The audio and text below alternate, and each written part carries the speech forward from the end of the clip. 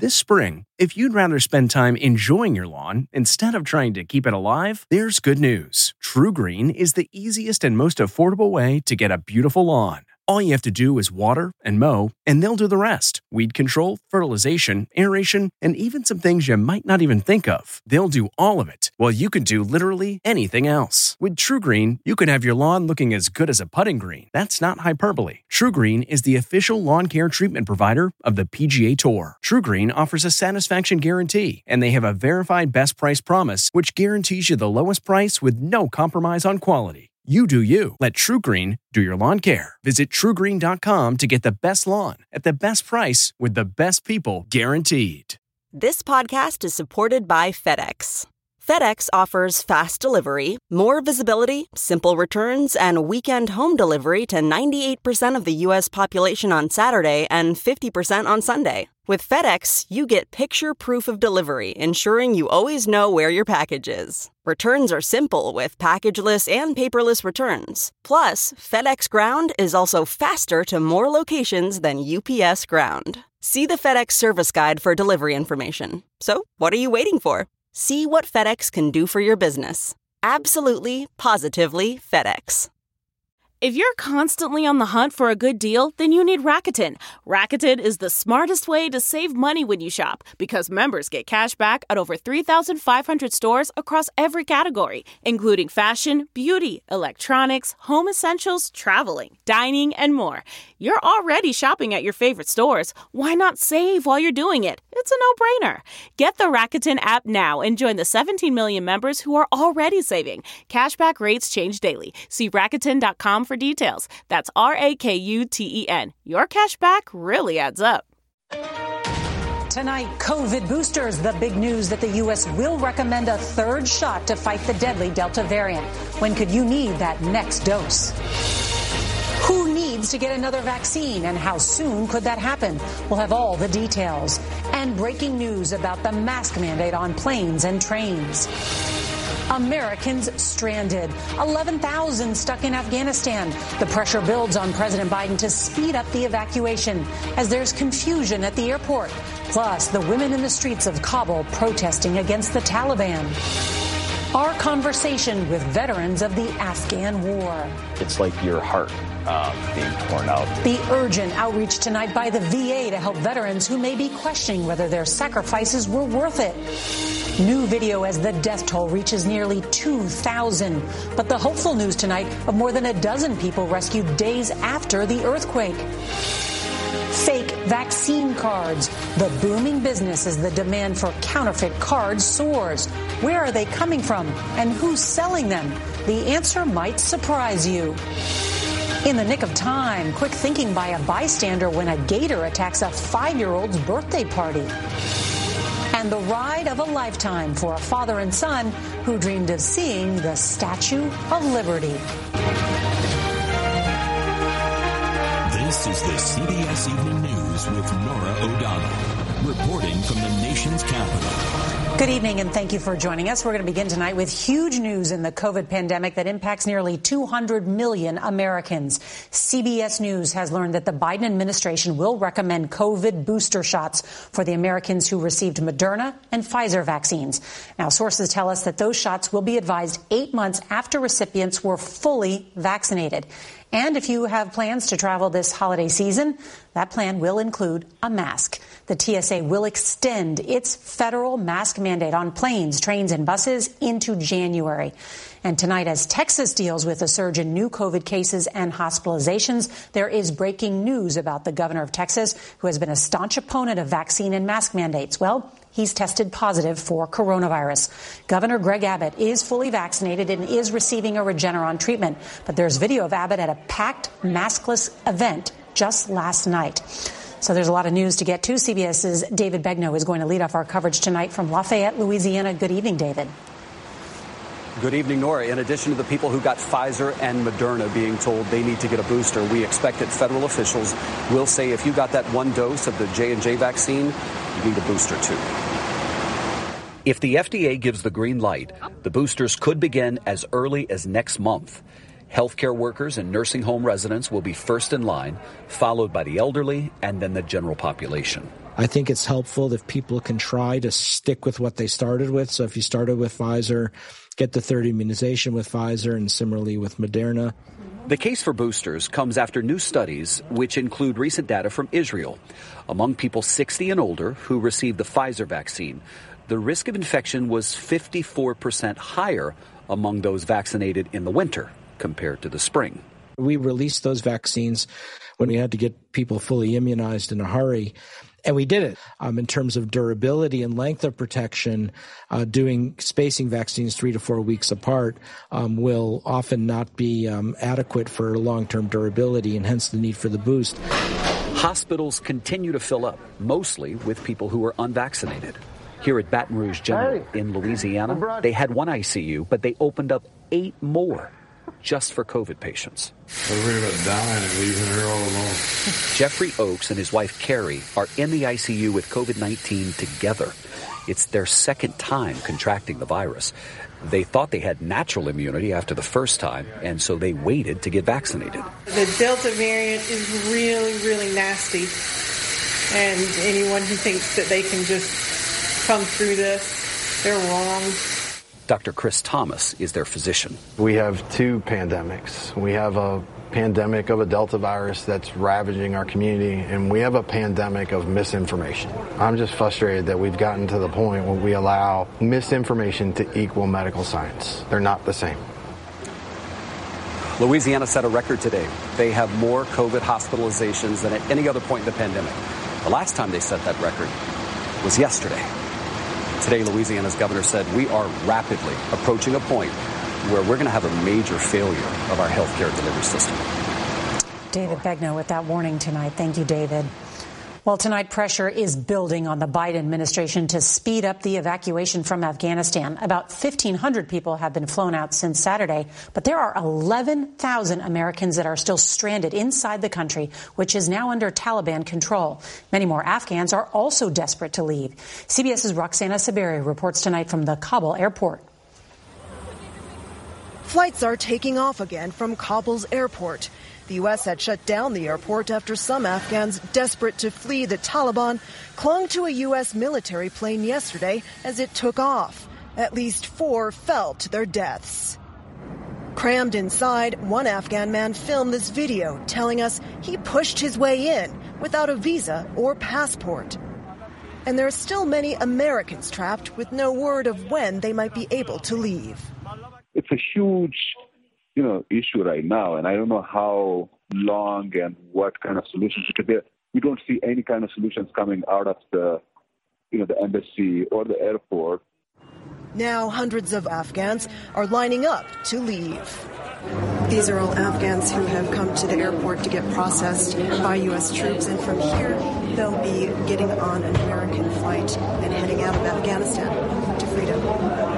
The Taliban say Afghans have no reason to fear their return. In their first news conference today, they issued proclamations of amnesty and reassurances to Afghan women.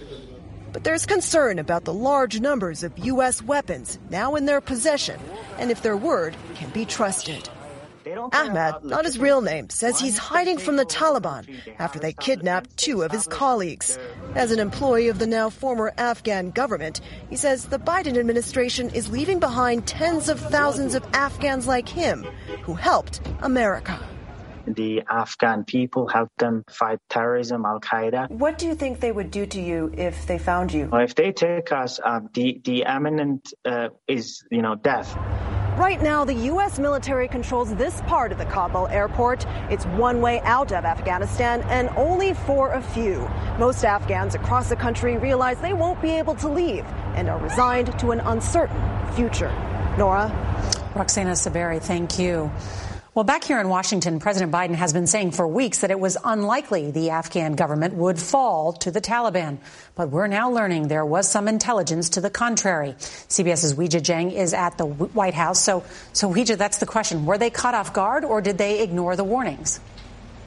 Nora, that is the key question, because tonight CBS News has learned that classified intelligence assessments painted an increasingly grim picture of the situation on the ground. And as recently as July, they assessed that the Taliban could capture the capital, Kabul, within weeks. But of course, that raises the question, why then? Around the exact same time was President Biden publicly insisting it was highly unlikely that the Taliban could overrun the country. And Weijia, what about all that U.S. equipment that has now fallen into the hands of the Taliban? President Biden's national security advisor, Jake Sullivan, has confirmed that the Taliban has seized a, quote, fair amount of U.S. weaponry and equipment, adding that he does not get the sense they are going to turn any of it back over to U.S. forces. Nora? Weijia Jiang, thank you. Well, tonight we wanted to hear directly from veterans. They told us they were worried about their fellow soldiers who served and their Afghan allies. And we asked them what it's like seeing the government fall to the Taliban. A knife stabbing you in the chest. It's like your heart being torn out. Sergeant Nick Stavanovich spent 2 years in Afghanistan and was devastated to see the government fall so quickly. I think it's going to be a rough few months for veterans of that war. And I think this has got the potential to not only re-traumatize, but to bring veterans into a dark, hopeless place. Dustin, what was your fear when you saw the Taliban take over? My largest fear really was the Afghanis that helped us, the interpreters that risked their lives for us. Captain Dustin Elias was last in Afghanistan in 2012. He's in touch with one of his Afghan interpreters on the outskirts of Kabul, desperately trying to get out. Does he fear for his life and his family's life? Oh, yeah, absolutely. What will it mean if we don't get those Afghans who helped us out of that country? It'd be a dramatic failure on our part. These people that have risked their lives to help us to not do the same and help them morally is wrong. Strategically, it's wrong, right? How can anyone trust us? Corporal Kata Kelleher worked closely with women and children in Afghanistan, getting girls access to school and women to work, rights that are in jeopardy under Taliban rule. Today, we saw women protesting in the streets of Kabul, demanding their rights. And that was actually a really hopeful moment. I felt like, as selfish as it sounds, I'm like, oh, we did plant the seed. I don't think 20 years ago you would have seen them come out and be like, nah, I'm stronger than this. You're going to listen to me. Some veterans are thinking, was it worth it? Were our sacrifices worth it? It was worth it. I had a thought this morning of an analogy. You know, if a doctor treats somebody with cancer and the cancer goes into remission for 20 years and then it comes back and it kills the person. Was it worth it to treat the cancer? I think the person would argue that it was. We gave Afghanistan 2 decades of freedom. It made the world a better place. And I think veterans now have to understand, don't question whether what you did was worth it or not. Well, the VA is worried about that. We actually learned that the VA sent an email to 9 million people overnight, reminding veterans that they're not alone and offering resources like the Veterans Crisis Hotline. CBS News has learned that hotline has seen a substantial increase in calls since Kabul fell on Sunday. Well, we want to turn now to Haiti, where the death toll from Saturday's earthquake now tops 1,900, and the search for survivors has been severely hampered by Tropical Storm Grace. CBS's Vladimir Duthier traveled by helicopter to a remote area that is devastated. More misery fell on Haiti today as the remnants of Tropical Depression Grace battered the country with heavy rain. We flew to the hardest hit areas because some of the roads are blocked by mudslides. From the air, the destruction is not obvious. It's only when you get on the ground that the full scope of the devastation becomes clear. I'm standing on the rubble of what used to be a 4-story hotel here in Les Cayes. When the earthquake struck on Saturday, several people were crushed and killed, including a former Haitian senator. And that's the thing about earthquakes. They don't discriminate. Many of the homes and businesses in Les Cayes, one of Haiti's largest cities, have been destroyed, forcing survivors to camp out in the open. This is the village of Manish. Mayor David Brina says 98% of the town has been obliterated. He says the most urgent need right now are tents and materials to rebuild their homes.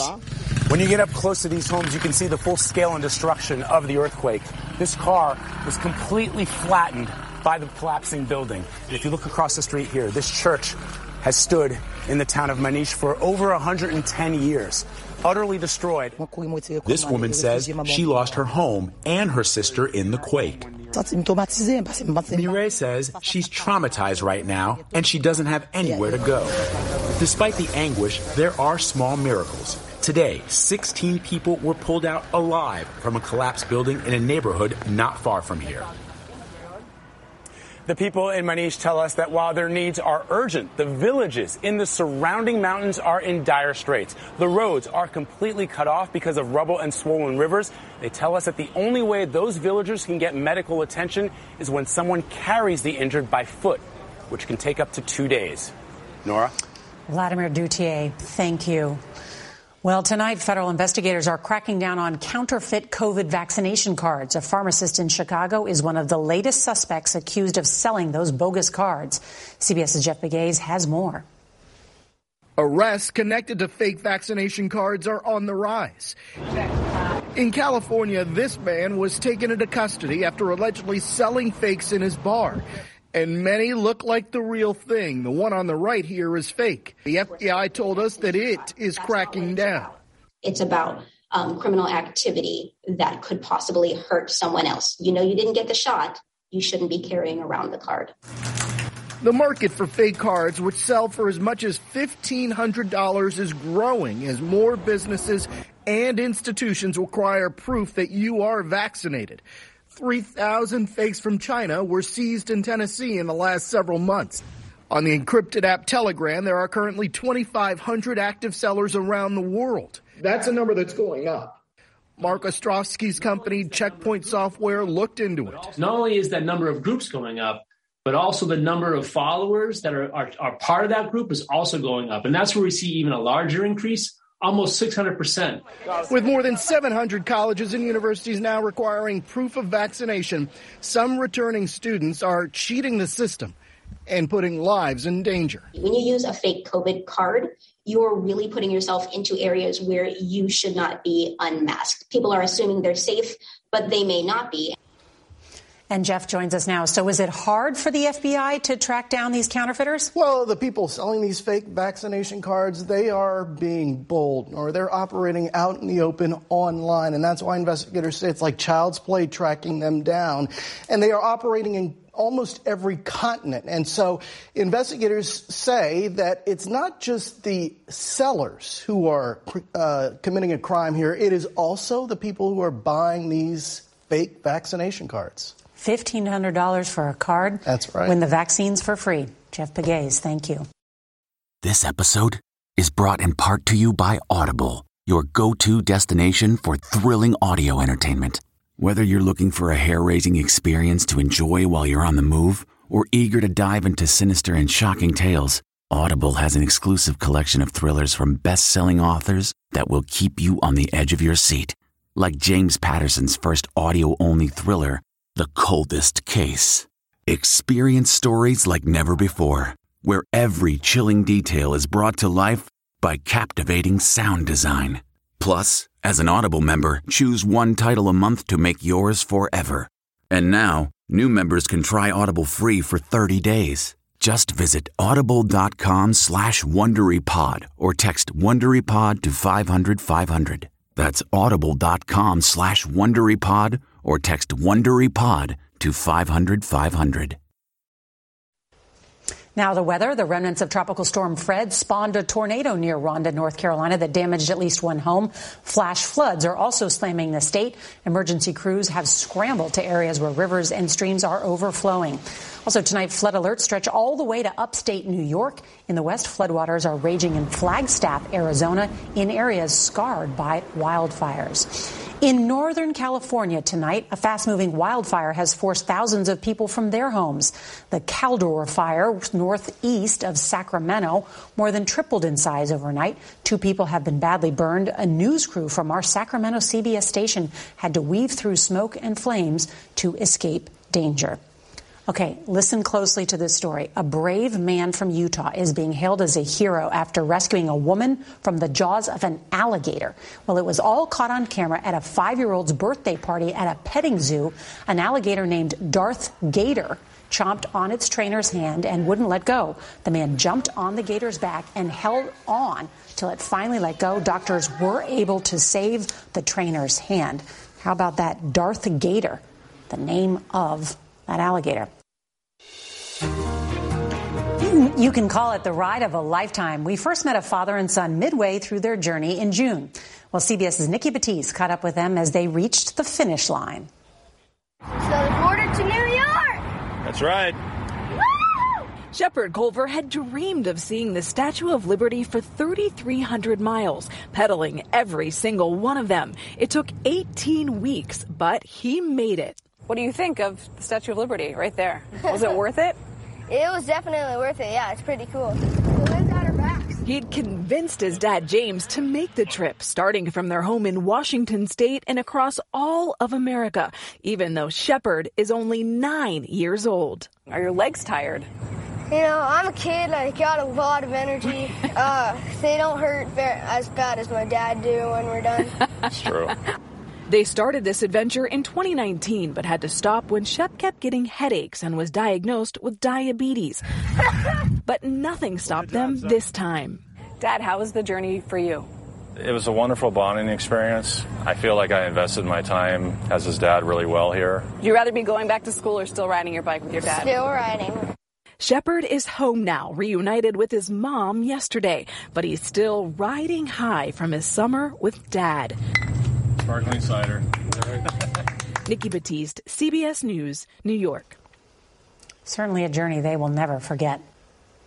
Tomorrow on the CBS Evening News, what Afghan American families fear most about their loved ones back home. And a reminder, if you can't watch us live, set your DVR so that you can watch us later. That is tonight's CBS Evening News. I'm Norah O'Donnell. We'll see you right back here in Washington tomorrow. Good night.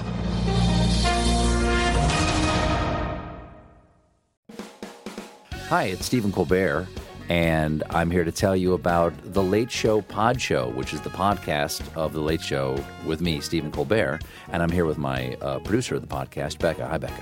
Hi, Stephen. And how long have you been the producer of this? We've been doing this for 2 years now. Okay, and what is it like to attempt to get feedback from me about the podcast? Be honest about how quickly I respond to emails. You actually respond to emails surprisingly fast. Really? I think you might be the only person I respond to. I respond to quickly. Oh, well, that's good. Yeah. I expected you to lay into me. Well, this was over the strike period. Oh, I had time. Yeah. See, that doesn't count.